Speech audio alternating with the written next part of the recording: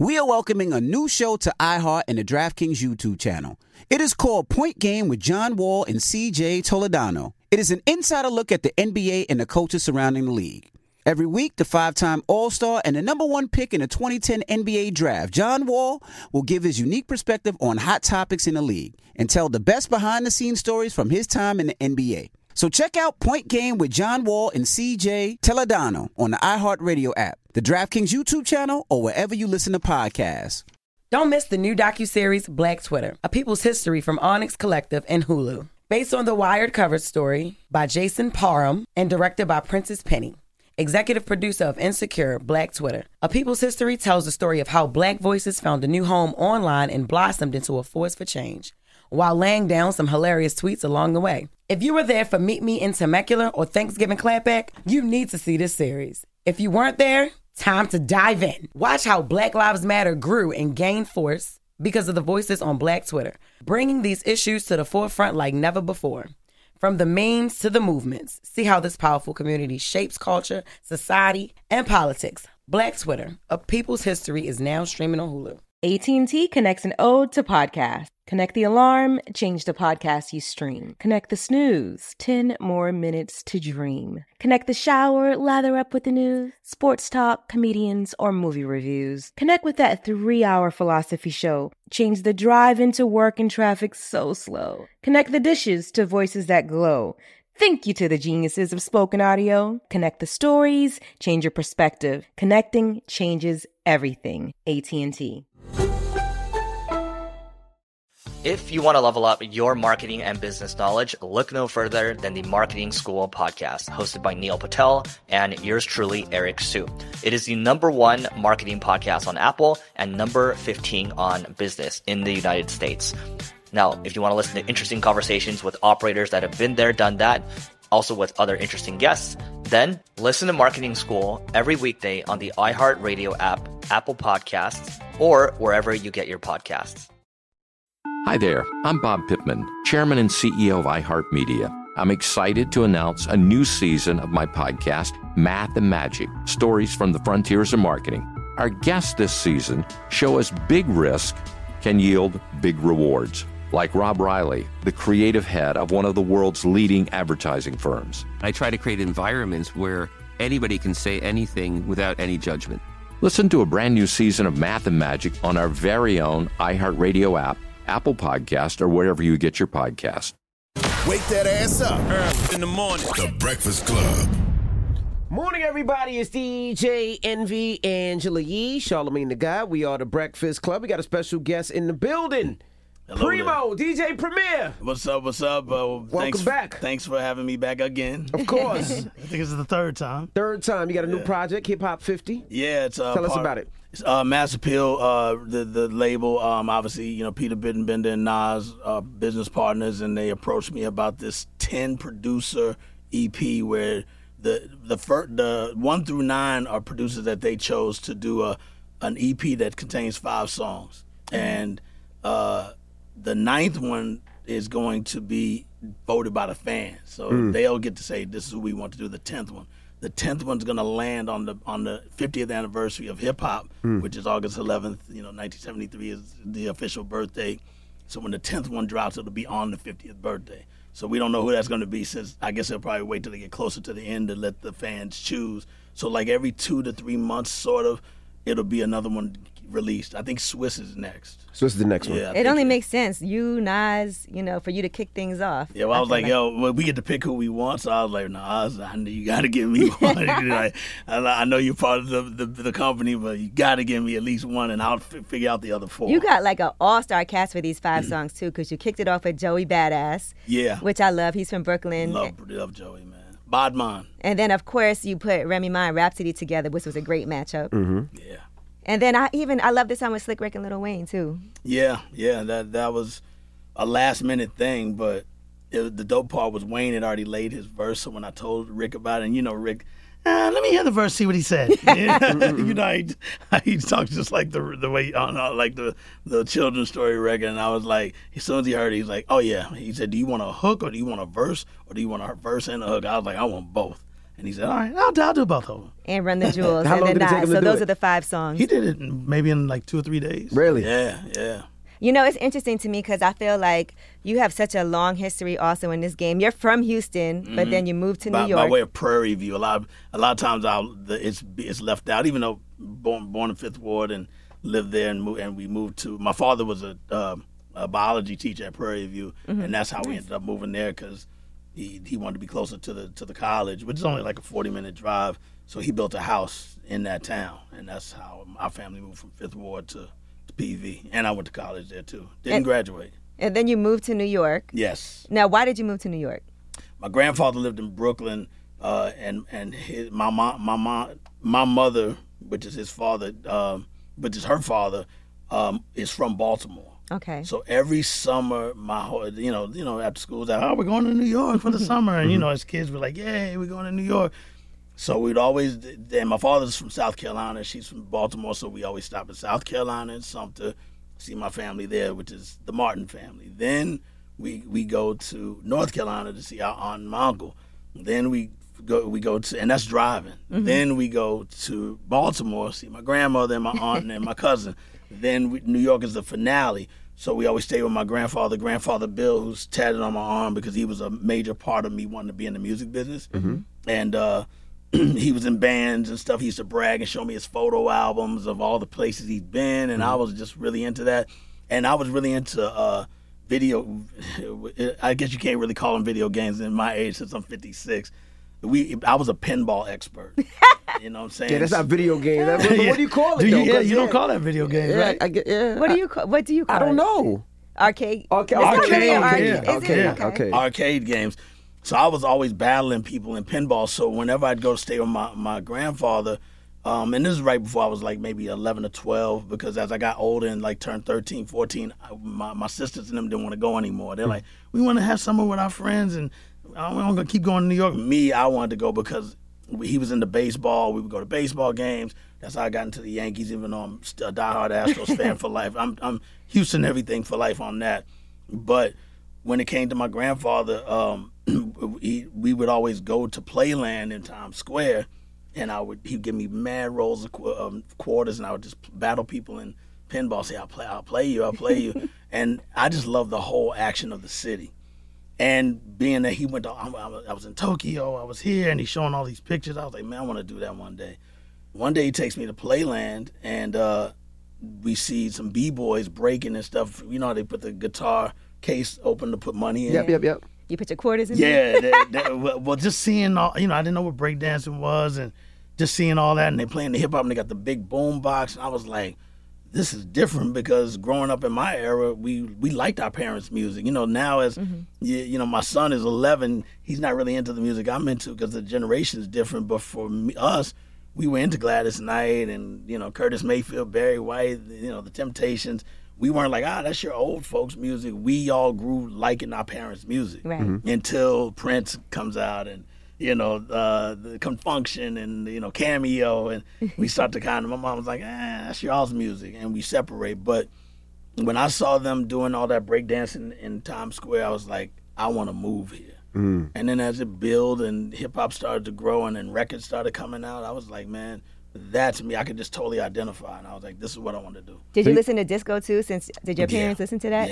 Yeah, that was even that. I mean, you as a DJ, the 12-inch single, to get Rapper's Delight or anything like that, you had to only buy a 12-inch. There weren't no cassette singles yet. There was no CDs. You even if you didn't have a turntable, you bought the record just to say I own Rapper's Delight. Well, we had turntable. It wasn't 1200s, but we always had a turntable at the crib. Yeah, with the DJ at home. Mom always had a turntable at the crib. That's me in the basement listening to. I used to put my headphones in and just listen to records on the turntable all day. Yeah, so even with that, as it grew, I was like, man, I'm gonna move here. So in '87, I started to make my move, and I was still staying with my grandfather. Then he passed. Once he passed, I moved in with one of my classmates' parents, who went to Prairie View with us. They were from Brooklyn, and that's how I ended up in East New York, really deep in the hood, and hanging around all these wild guys. And then you kind of start to blend in and become part of them. Some of them were just wild and crazy. I loved the action, being from a smaller town. And then, I ran the streets, did all the crazy stuff, but not to the degree of where it would get back to my father finding out that I was doing stuff. So it was like a gumbo of music. You had you had taste from Houston and South Carolina and North Carolina and Maryland and heavy metal. I remember seeing somewhere that you used to listen to heavy metal. Still do. I love rock. I love jazz. And my mother's an art teacher, so she taught all of us art. And because of that, that's another reason why I was into vinyl, because she had so many different types of records. And then me and her would go record shopping, and we went to concerts together. You know, so anything that had to go to concerts, my mother and I would always go. We'd go see Shaka. It was Rufus at the time, featuring Shaka Khan. Our whole family went to see Ike and Tina Turner, and I was. That's amazing. And I got lost. You know how you in your seats, but if you go in, there's always an aisle that separates each row. Yep. I'm dancing, doing my thing. I kind of move to the left, and you know they're not looking. They're watching the show. And as I drift out of the aisle that takes the stairs all the way down to the bottom row of that section, I ended up in the wrong one. So now I'm looking like... You cried? Yeah. I remember the first time I lost my mom in TSS. Boy, did I cry. Yeah, you got me. I used to get lost all the time, but like on purpose, and I never was upset about it. What? And then my parents would be going crazy looking for me. I would be crying. And then next thing you know, I show up with a cop bringing me. Yeah, and then they feel irresponsible. Janet Casey, your son is here. We have your son. That's what happened. Hey, the crazy thing is, you know, the usher's like, "Where you don't know?" And I'm like, "No, okay, Papa Bobby." And they had to go make an announcement to Tina. So they stopped the music and they go, "We have a little boy lost." On stage? Yes. So Tina Turner knows you. Had to make the announcement. This little boy lost messing up my show. They found me and my mother's boy, you gonna get it when you get home. My mother was the disciplinarian. My father was the extra disciplinarian, but my mom was the one that taught me how to throw my hands up if I got into a fight, everything. So go get your shoes. We got to fight. Yeah. So I learned early, you know, to be a stand-up guy because of my mom, and on top of that, don't you move out of that aisle no more when you at a concert. So shout to Ike and Tina. Have you seen that challenge going around?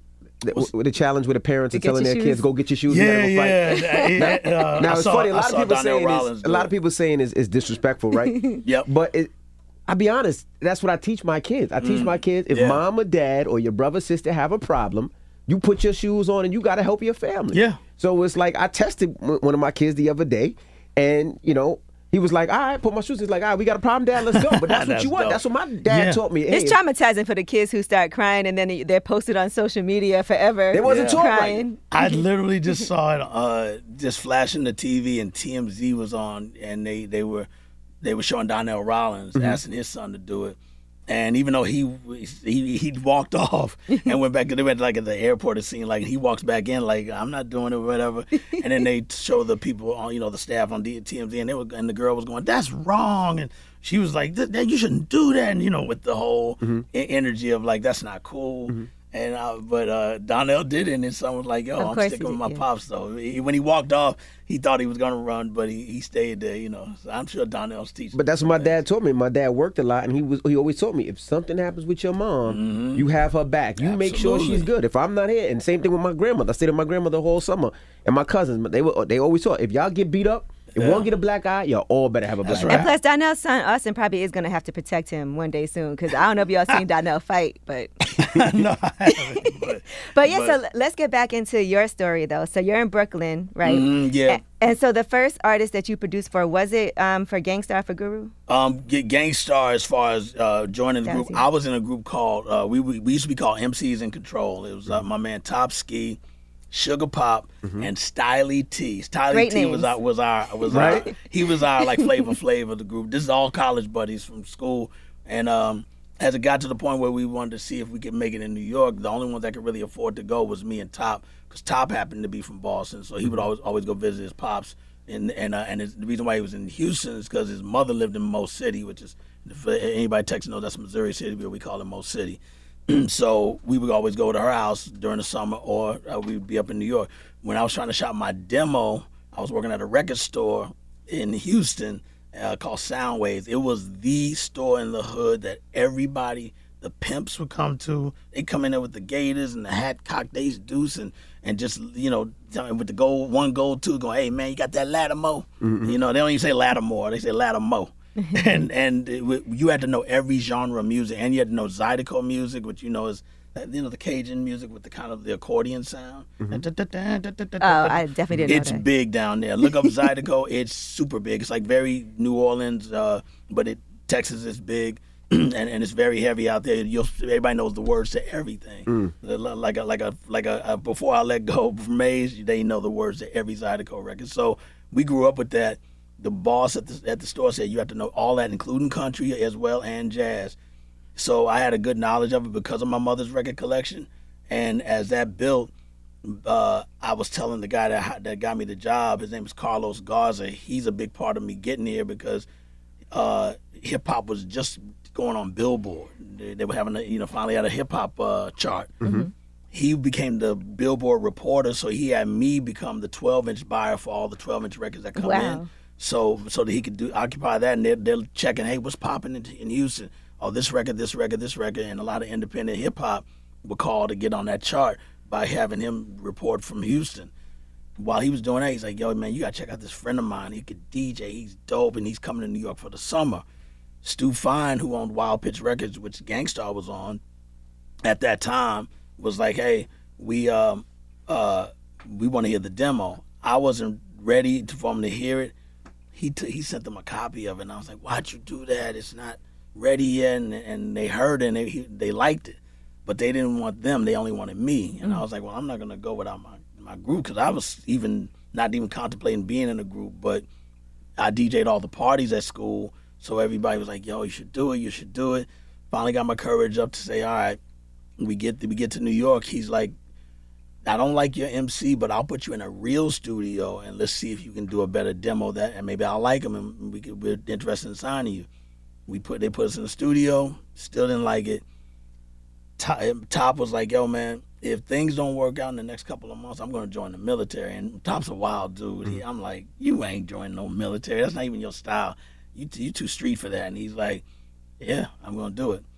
One day when it was a weekend and we're all living at my man Gordon Franklin's parents' house, he made us get jobs, everything. He said, you can't stay, and they're all Trinity, so you have to have a job. And he said, you can't stay here, man. So and only we couldn't come until like up to 5. So we get home at night from having to stay there, and we get home at night, and then we got to stay out until he gets back from work, so we have nowhere to go. So I was like, I can't keep doing this. That one Saturday when we're chilling, the doorbell rings and the recruiting officer's in the outfit. Wow. He goes, hey, how you doing? We're looking for Theodore Campbell. And I was like, for what? He goes, oh, today is the day. He's joining the Navy. And I'm like, no way. And I'm like yelling down the basement, yo, Top. And he comes up the stairs like, yo, man, I told you. They're not interested in us. I'm gone. And I'm like, how long you gone for? He said 4 years. Wow. I'm like, oh, I'm not waiting. If he had said a year, I 100% was going to wait. He said 4 years. I'm like, dude. He said, no, do your thing. I'm riding with you. He's my boy to this very day. We talk all the time, bug out.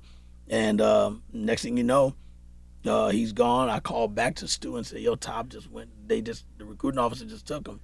He's like, so will you join Gangstar? And I was like, yeah. And that's how I became the DJ. Me and Guru started just talking on the phone because I had to go back to school to get another semester in. I made him beat to Words on Manifest and said, I think this would be dope for you to rhyme over. He called me back and said, yo, I just wrote a rhyme, check it out. And he's like, I'm professor not just for the Words on Manifest. I was like, ooh, because Gangstar was already out, and I was a fan of some of their 12-inch singles when 45 King was producing them. Okay. And then from there, and then I was a fan of Lati, who was on Wild Pitch as well, who is Apache's brother. And Lati was one of the first, and Chill Rob G. So all of that, and that was all 45 King flavor unit stuff. Guru was the only outsider that was on that label at the time. And I was like, man, this could work. We recorded the record. Stu calls me back and is like, yo, it's popping on radio. Everybody's playing it. He said, but your version on the album is a little too slow. We need to make it more amped, maybe speed it up. I flew back there right before Thanksgiving, recorded the record, and did the extended one, which everybody knows from the video. He said, we're doing a video, and back then, you're like, oh, we're going to get a video. Right. And we shot the video, and then it just really took off. How was the money for you back then and deals that you signed? Was it zero broke, you know? And after we made a name for ourselves, then Guru used to listen to all the demos. So he would go to Stu's house. It was a husband and wife label, and he'd have the shoebox of tapes. And when he heard my demo, the second demo he found was Lord Finesse. And Lord Finesse's demo, he's like, yo, I'm trying to talk to Stu into signing this guy. Lord Finesse, tell me what you think. I just found Lord Finesse's demo that he played me, and I got my demo back from Stu. He gave me my demo back. So I'm digitizing all that stuff so I can tell a story later on. But we listened to Lord Finesse, and he said, Stu was like, should we sign him? I'm like, yeah, sign him. So Lord Finesse was the first artist I produced outside of Gangstar, and he became my label mate. And Lord Finesse brought Diamond D. He said, I got to have my homies from my block. He brought Diamond, he brought Showbiz, and he brought Fat Joe and AG. He brought all of them around. So that's how I met them. This is 89. Wow. And you were supposed to produce Fat Joe's project or the Terror Squad project. What was it that...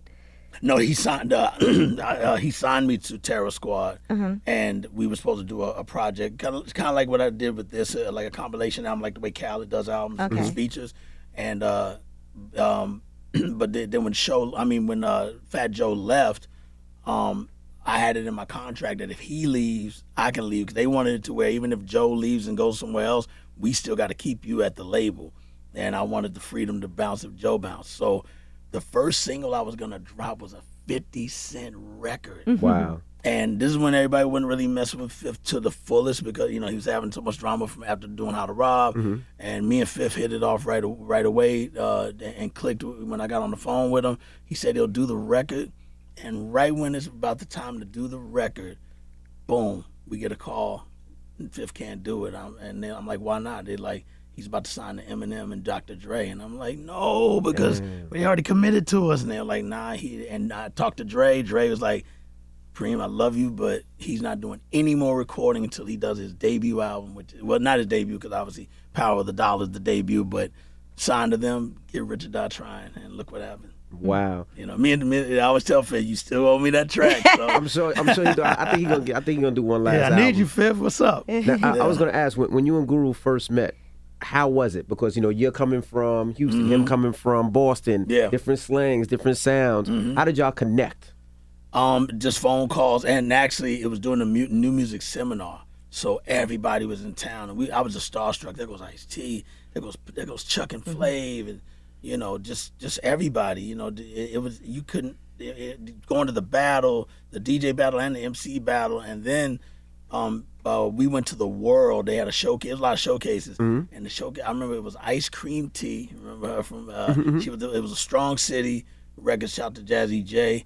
And it was Ice Cream Tea and Busy Bee. That's when Suicide was out. And I remember he brought Melly Mel on to rock on stage with him, and he was like, when I was a young boy, and Melly Mel was flexing, I was like, wow, it's Melly Mel.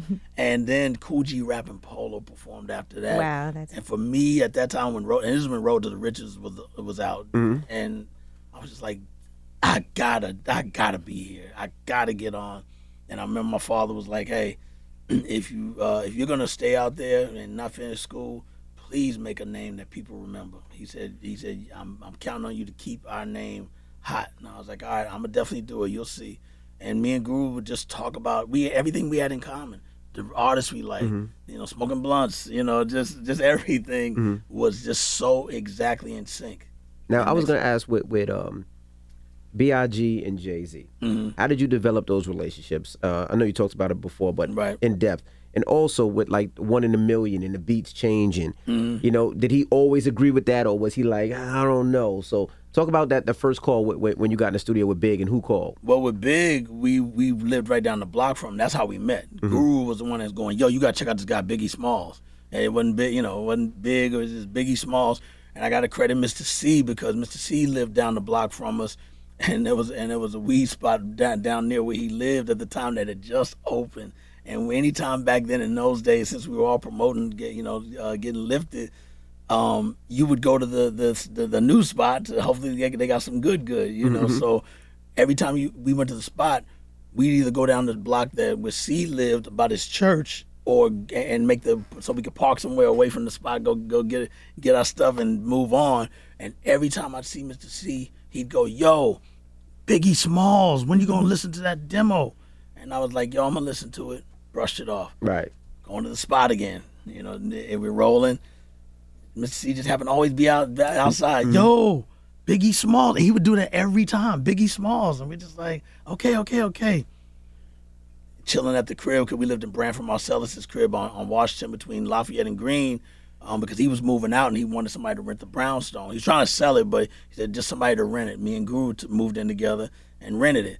So every day, pretty much, I was going to say every weekend, but every day, we always going to buy 40s. And we'd go to Fulton in Washington, where Big and them always hanging out. So Guru's like, you got to check out this dude, Biggie Smalls. I'm like, yo, C been pressing me about that. All right, I'm gonna go with you. I go down to the corner. That's why the documentaries they've done on him. I said he had on the green army jacket and the hat. That's what he had on. And I'd go down there. We met the whole Junior Mafia. We met Kim, Chico, Nino, Del Vec, Clep, D-Rock, Gutter, everybody. They'd be there every day just on that corner. We'd drink 40s together, smoke together. And as that built, he was like, yo, Puff is interested in signing me. He hadn't even signed him yet. And I was like, yo, go with Puff. He's going to blow you up. Look what he did with Uptown and Jodeci and all that. He's like, but I want to get signed now. Why can't you sign me? I'm like, dude, he's already in a different pocket. We're just good on a certain level. We're not even platinum artists to even be able to sign you like that. And I was like, Puff going to put you where you need to be. And as time passed, I remember I met Mark Pitts, his manager. He was like, yo, you think this guy should sign with this guy for management? I was like, yo, Mark kind of a little bit resembles Yeah, he Puff. looks like him. Yeah, just a little bit. I said, give him a shot. I mean, if it don't work, you fire him. And next thing you know, Gooch is his manager, and we all were cool. And so as it built up, we were one of the first ones to get his demo, the Big Mac, the I remember with the cassette. Yeah, Craig Mack and Big Mac. At that time, remember, it wasn't Warning. It was called Hot Buttered Soul because they, from the record that Easy Mo Beat sampled. So that's how early it was to hear Warning. And all his homies had it. The whole Junior Mafia had it because back then in the 90s, you want your friends to already have your stuff before it drops. Now we're afraid of leaks. Yeah, you don't want anybody to have it. But your team, you want them knowing, and they knew the words to everything. And so from there, as he updated it and started finishing up Ready to Die, he was dropping Juicy as a single, and he said he's one song shy of just having a street record for the streets. 10 Crack Commandments. No, Unbelievable. Oh, Unbelievable. Yeah, Crack Commandments was The next Life album, After Death. Unbelievable. Okay. So from there, I told him that I don't have time to do it right now, and I was like, man, maybe next time on your next album. And he goes, yo, man, it's the last one. And he said, my budget's already run over. I got $5,000. At that time, I was making like 20 a track. You were like $5,000. I was like, Big. But Big was such a nice homie. budget. I was like, I'll do it for $5,000. I said, I don't know what I'm gonna come up with because everybody knows I make my songs on the spot. He goes, I don't care what you use. I don't care if it's in piece of present, whatever. I'm coming up. And he comes to D&D. I cook it right there on the spot. He's the one that told me to do all the boo-boo-doo-boo-doo, all the different things. I did it to his instruction, which I don't like people telling me to. But Big always had this stuff mapped out on how he wants to do it. Did the record, boom. We turn it in, and I've told this story before where I'm driving, and I know this is power, so it was on another station. You can say flex. It's all good.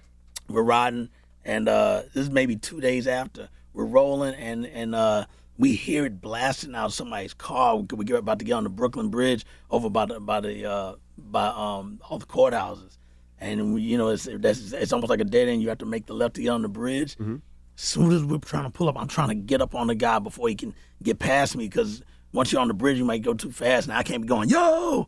So right when we're about to make the left, I pull up on him. I go yo, where you get that from? He goes, it's on I-97. Flex is playing it right now. And I go, wow. And I was like, we just made an acetate. Flex had the acetate, which, you know what acetate is? It's a dub plate. You know what a dub plate is? It's like a real thick record that you shouldn't really be DJing right. with. You know what I mean? And it's... Yeah, every time you play it, the quality gets worse and worse and worse. Right. And it's really just to test out a song when you get something mastered. So... they'll give you a dub plate just to test it and play it on a turntable. If you like it, then they start pressing the massive copies of vinyl. Ooh, times have changed. Yeah, and well, Jamaican that's reggae, what I know dub plates from. Yeah, the same thing. It's just they'll do the 10-inch ones that are smaller. You can play them a lot more times. And it's an instant record just right there. You put on a thing called a cutting lathe, put it on there, run the song, and you already have, and you can play it right away, before taking it to a plant. So to have a dub plate on a 12-inch, like you said, you can't even wind it back. It's that heavy. You got to kind of just push it. Yeah, just push it. Yeah. So hearing that, and they said, yeah, Flex got the it's called an acetate, and he said Flex got the acetate. So I was like, wow, man, it might pop off. And next thing you know, Unbelievable was just summertime. That and Juicy together. And then what about Hove? How did you do Hove and some of your projects with him? Jay, with A Million and One Questions, the crazy thing is, he called me and said, I want to do this song that intros In My Lifetime Volume 1. He did the rhyme over the phone and said, just like he did with The Evils, he did the rhyme over the phone and said, he said, I want these scratches here, and I did the scratches to his instruction. Same thing with A Million and One. He said, he didn't tell me the scratches. He just said, I wanted to go into another song that's going to be called Rhyme No More. He said, but I need you to think like this. When I say motherfuckers can't, you got to have something that just jumps out when I say Rhyme No More. And he said, so split them. He said, those little breakdowns you do, do a breakdown so we can weave them together as one song. I said, okay, got it. I go to D&D to start cooking the first one. Jay walks in with Too Short. And I'm like, oh, shit, Too Short's in D&D?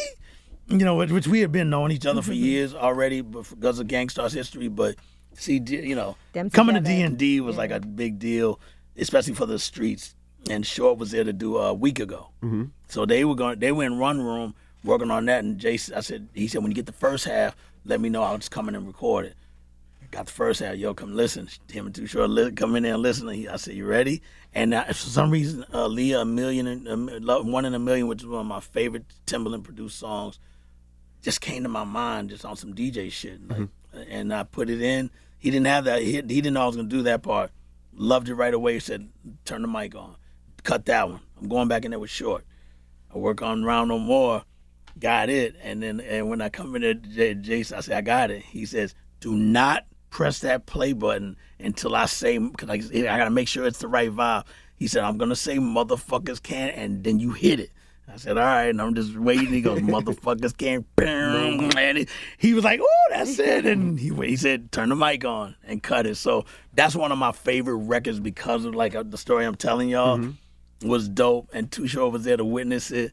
And that was just an amazing thing. And, Jay always came and got me for whatever for every album. So out of all the artists that you work with, who is probably the most amazing in the studio? Who's your top 3, if you can only name 3? As far as you're surprised with the way they write or how they do it or how they record or how professional they are, their ideas. I got to say KRS-One for sure, because for him giving me the opportunity when I wasn't really producing a lot of artists on his level, he reached out to me and said, I'm doing this new album, Return of the Boom Bap. Or like KRS, I'm doing a new album, Return of the Boom Bap. He talks to you the same way, like he's lecturing you and shit. And I was like, so that was just a dope opportunity, and that was '92. That was when I started to be confident that anybody that calls me, I'm in. I could produce anybody. Guru, I always put number 1 because I could experiment with beats that other people would definitely not take, like Robin Hood Theory on the Moment of Truth album. Always loved the beat. I knew he'll mess with it, and he did write a dope rhyme to it. And KRS, Guru. Man, because Jay was fun, Big was fun, Nas is another one that was fun just because he always visualized what he wants, especially with I Gave You Power. I want to do a song like if I was a gun and somebody found it and picked it up and misused it, and already I'm just like, and this is after we done New York State of Mind and all that stuff. So with that, I was like, that would be crazy to do a record like that, and look what it turned out to be. At the time, it was called Gun, and then we changed it to I Gave You Power because he said he didn't want it to just say Gun on the track listing when he did it. But yeah, he was. I don't want to keep saying Biggie, J, and Nas, but they were all fun sessions. Gotcha. You know what I'm saying? They were really fun sessions, and a lot of laughing, a lot of bottles everywhere, and a lot of trees. Now, you also did a Gangstar album not that long ago. So can you talk about the process of that? Because clearly you had some vocals or were able to get your hands on some things. I know that was a whole process for you. Yeah, I bought vocals from his business partner. I don't like to say his name because we just don't click. And the crazy thing is, I'm Pro Tools savvy, but not to the degree of where I see the part where you can check date created.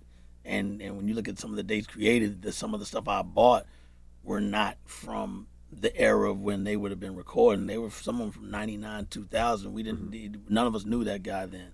Oh, so that means he got those from somewhere. Well, I figure when Guru was sick or whatever, plus his house burned down in some type of way when he was in the hospital, maybe. I mean, again, it's all alleged, but somehow they were in his possession. You know what I'm saying? We don't know if he got them prior to the house burning down. Who knows? But at the end of the day, we negotiated a price. I bought them. Did paperwork to make sure everything was airtight. Right. I have good lawyers, which I'm sure I know you do. And you're working with Guru's family also. Yeah, 100%. We have a great relationship. His son is now 21, so he's actually in charge of the estate. He was always in charge of the estate with his mom. Shout out to Lana, and he now has meetings with us. And he's into fashion like Guru was.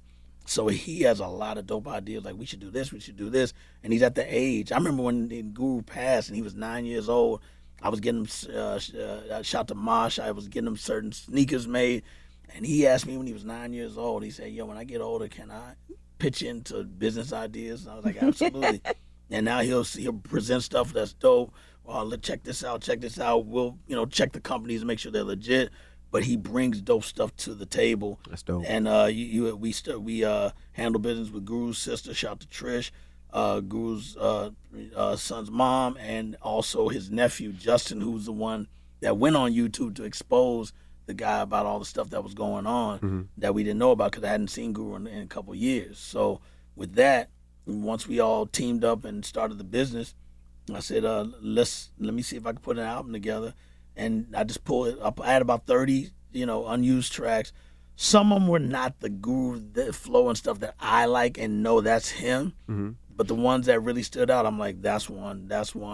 Started putting beats inside and matching things. And, as a DJ, we do acapellas with beats and see if it flies. Put in my Serato, fly it in. Yeah, that's dope. Dump it, make a beat.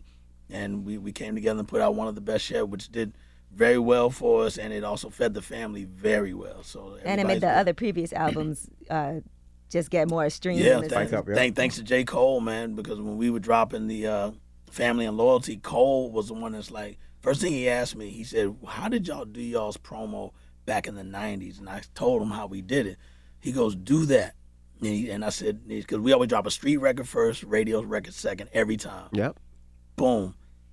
Maybe a week or two passes, we get ready to set up the single, Bad Name. Cole calls me out of the blue and goes, that thing I told you about how you set up your 90s era of promo, don't do that. He said, I think you need to drop mine first. And I'm like, yeah, but that's more for radio. He goes, listen, I have a fan base that has no idea who y'all are. He said, I want you to take advantage of that time with me to pop that off. And they might go, I like this one with Cole. Oh, let me look at these other Gang Starr albums. Oh, man, this is hot. Oh, man, I like Gang Starr now. So he said, that I thought about it, I was like, wow, he has a point. So we switched it and made that the first record. And it worked all out. So shout out to Cole, man. One thing I would say about Cole is shout out to Cole. Cole is a student to the game. It doesn't matter how much money Cole has, how many fans. Cole really loves those conversations, like the how. Yeah. How did you start the mixtape? I remember Cole called me one day, out the blue, and he was like, yo, Envy, question. He was like, how did you get all the records from your mixtapes back then? I was like, what do you mean? He's like, how did you get the songs? I was like, well, sometimes I paid interns. I said sometimes, I remember we got a Biggie song. It was a valet guy.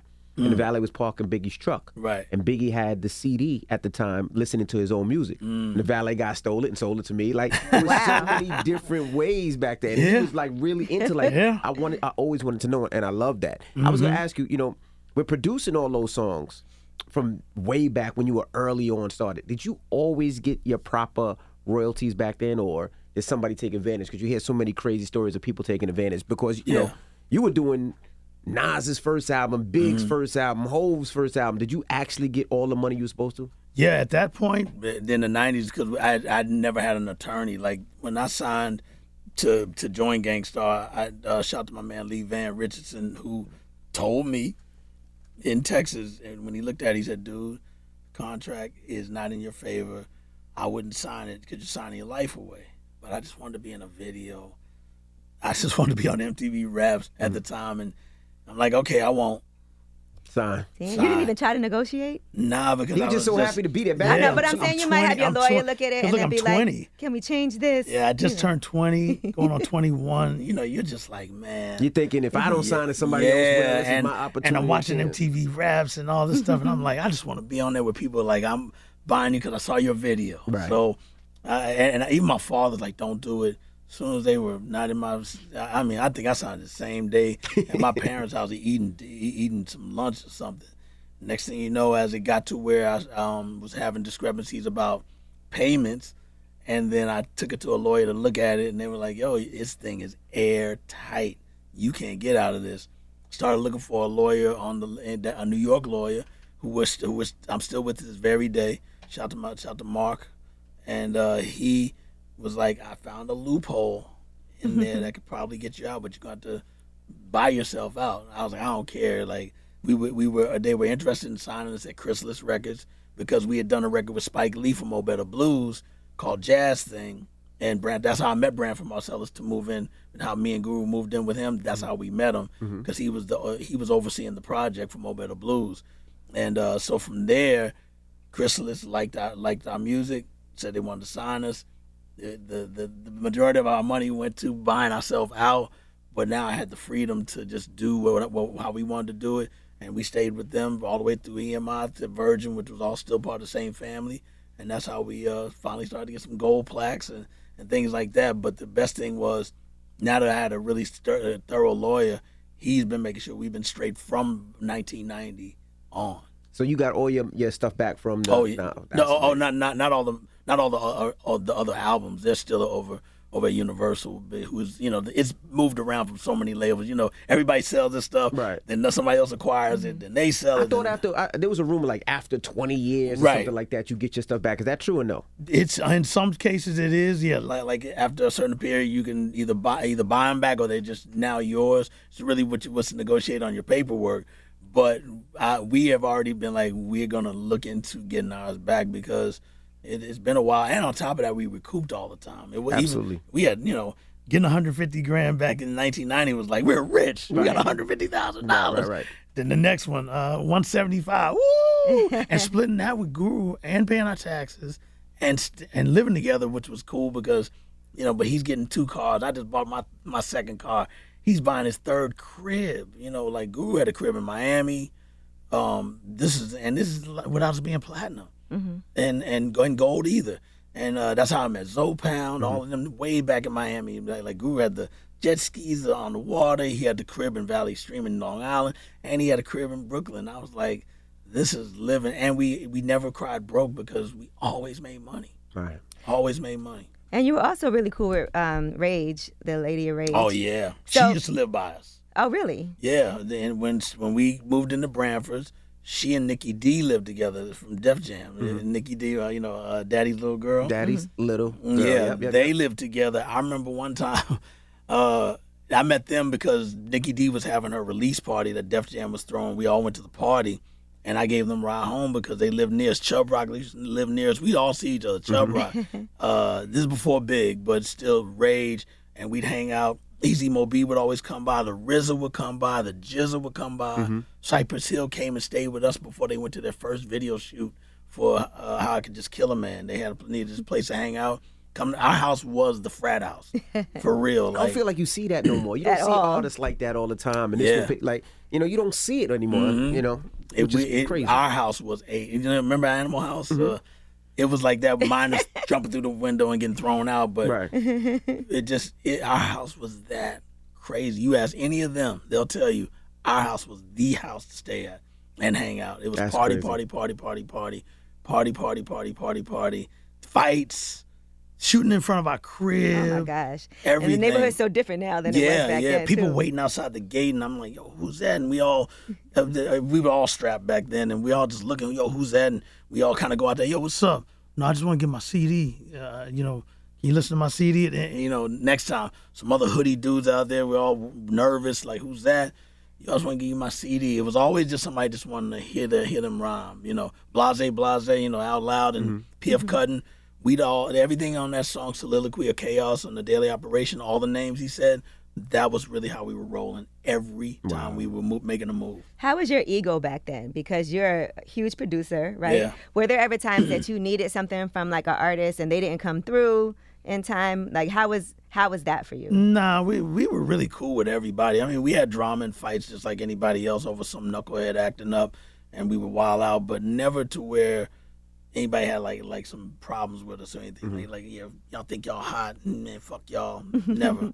The only one that was really a crazy story was when Guru got robbed for his truck at gunpoint, and they took his brand new 4Runner. This is when 4Runners the new style was hot, and they robbed him for his 4Runner because he went to the store by himself. Was this Brooklyn, Queens? Yeah, Brooklyn. Dude called him, took the truck.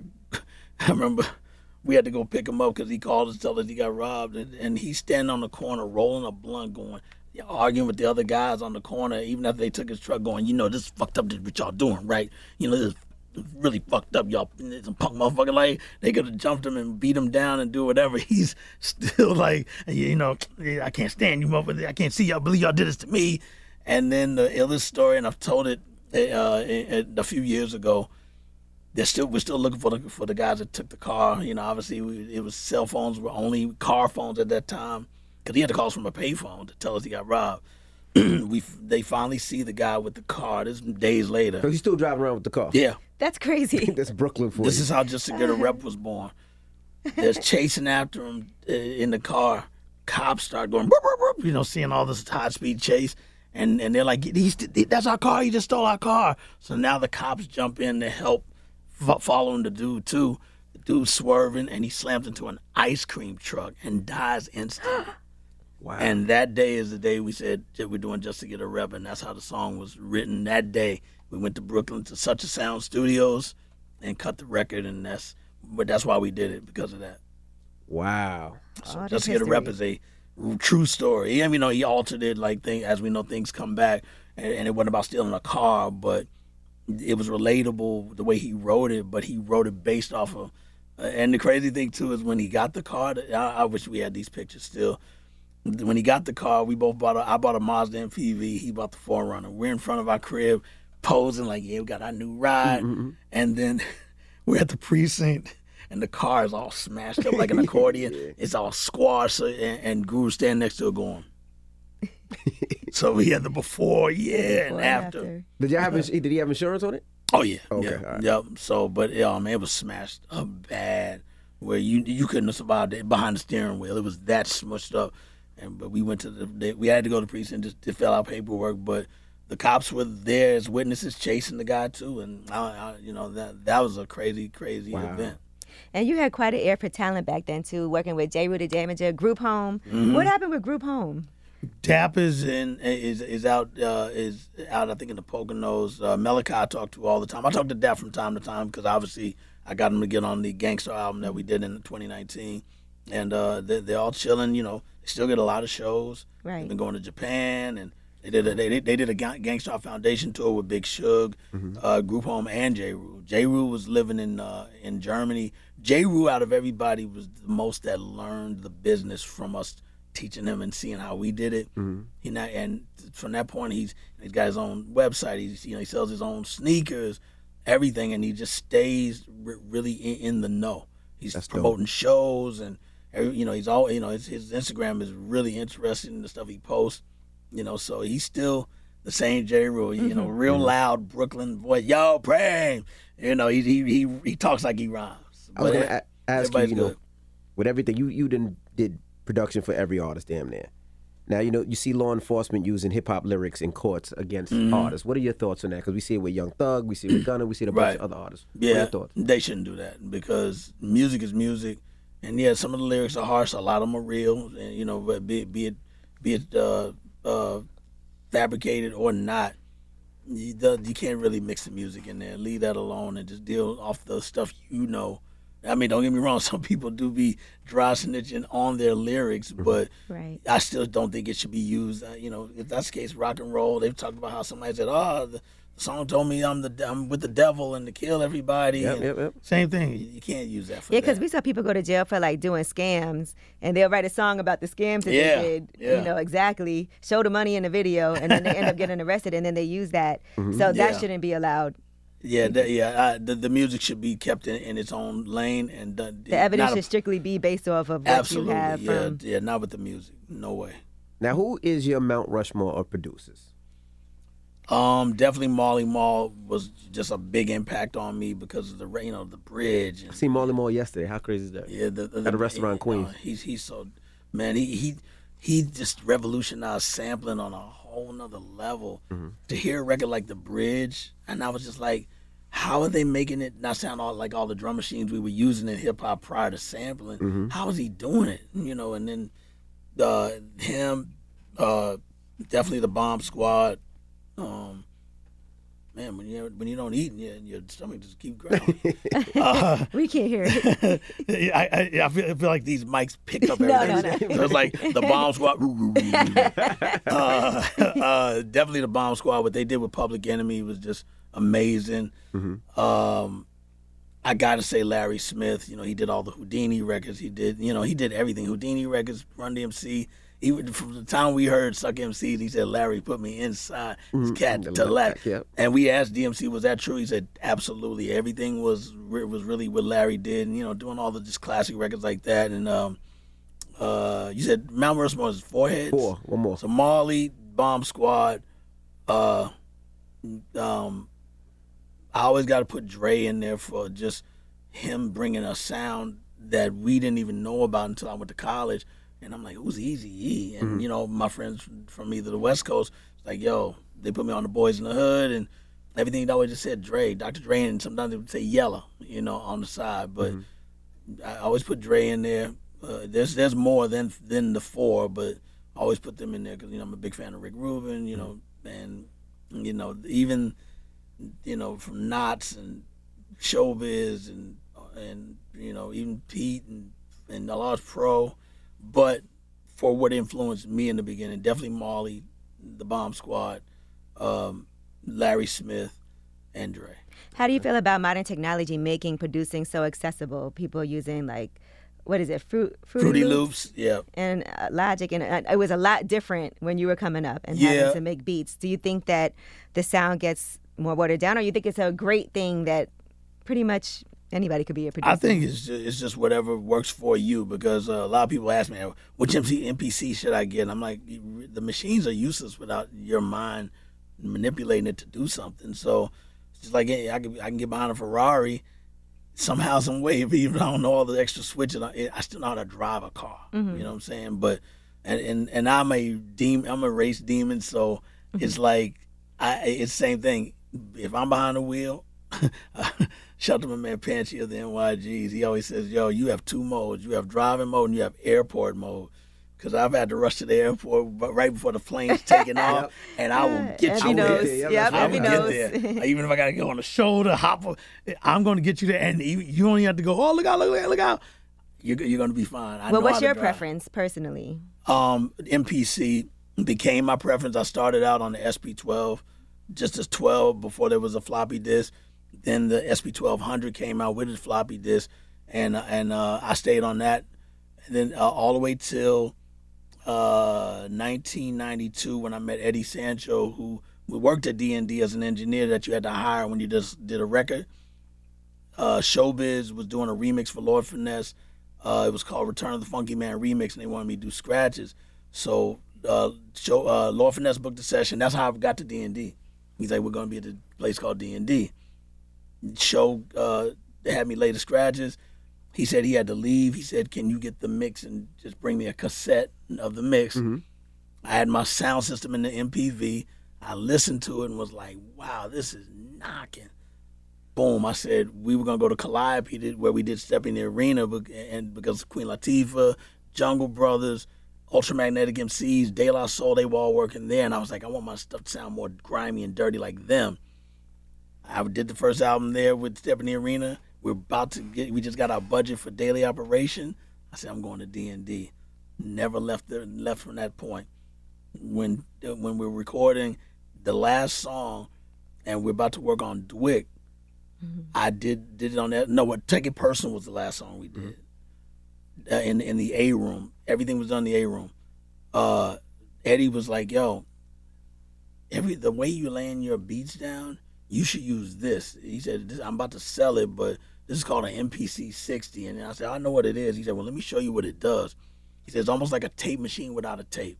He showed me how the way I'm laying my tracks individual, and I was like, "Wow, I like this thing." Ended up doing that and did Dwick on it. But we couldn't book the A room. They put me in the B room. And I was like, damn, I want to do it in there. I've never been in there. I go in there, we do it, and just say, we'll when the room opens up, you can do maybe another mix in the other room. We mix it. Me and Greg Nice, Dub C was there when we did Dwick. And Don Barron of the Masters of Ceremony, he came with Greg Nice. We did the record. It popped off. It was knocking. I was like, damn, the mix in here sounds better. And from that day, I stayed, and that became Premier's room. The B room. From that point, and I've been on the MPC 60 ever since. I'm on the MPC Renaissance now because of the computer and more memory time, but still I'm on the MPC. Wow. You know. Well, we appreciate you for joining us. Hip Hop Thanks for having us. Volume 1. Yeah. Joey Badass, This is our interview, Remy Volume Ma, 1. Rhapsody, Nas, Run the Jewels, Lil Wayne, and Slick Rick. Yeah. Thank you so much About for to joining shoot us. the video with Remy and Rap. It's gonna be Oh, that's fun. going to be amazing. That's gonna be They were talking a lot of ish on there, too. You know, I like that, though. Yeah. They talk that talk. They both could spit. Yeah, and that's why there are two different combinations of MCs. You know, Rap is to remind me of kind of like the Lauryn Hill type of a lane, and then Remy is just Remy. You know, so She going to talk that talk. So we're about to shoot the video to that. That's gonna be so much fun, man. We already got our how we're gonna dress already mapped out, so it's gonna be gutter. All right. Well, Yeah, there you thanks have for it. having us. It's Primo, DJ Premier. Yes, indeed. It's the Breakfast Club. Good morning. Got my Prevnar 20 shot. It's a pneumococcal pneumonia vaccine. For us, wise folks, it helps protect. I'm 19, strong. And asthmatic, and at higher risk, get vaccinated. But nothing when grandma speaks. Grandson listens. 19 or older with chronic conditions like asthma, diabetes, or chronic heart disease, or 65 plus, you may be at higher risk for pneumococcal pneumonia. Prevnar 20 can help protect you with just one dose. Prevnar 20 is approved for adults to help prevent infections from 20 strains of the bacteria that cause pneumococcal pneumonia. Continued approval may depend on a supportive study. Don't give Prevnar 20 if you've had a severe allergic reaction to the vaccine or its ingredients. Adults with weakened immune systems may have a lower response to the vaccine. Side effects include pain and swelling at the injection site, fatigue, headache, muscle, and joint pain. For full prescribing information, please call 1-855-213-2138 or visit Prevnar20.com. Ask your doctor or pharmacist about getting vaccinated with Prevnar 20, even if you've already received another pneumococcal pneumonia vaccine.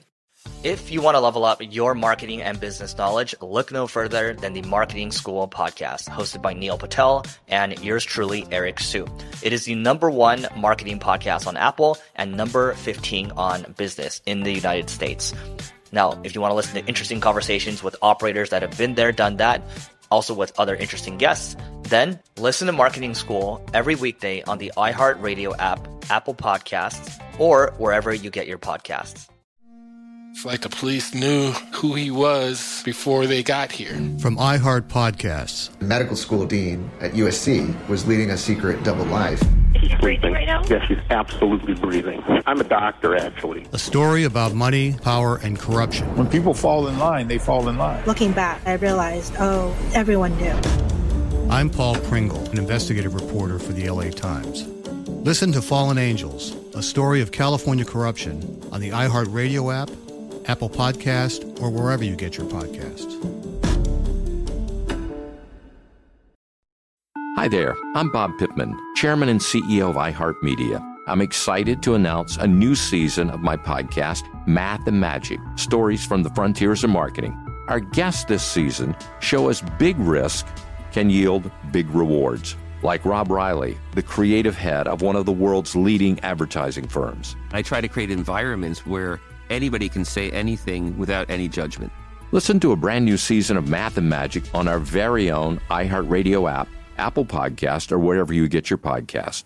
Hey, I'm Jay Shetty, and I'm the host of the On Purpose podcast, and I had the opportunity to talk to one of Hollywood's major icons, Michael B. Jordan. In our conversation, Michael shares the highs, the lows, and everything in between, offering a genuine glimpse into his world. The closest to getting what you want is always the hardest. People give up right before they get what they've always wanted to get. Listen to On Purpose with Jay Shetty on the iHeartRadio app, Apple Podcasts, or wherever you get your podcasts.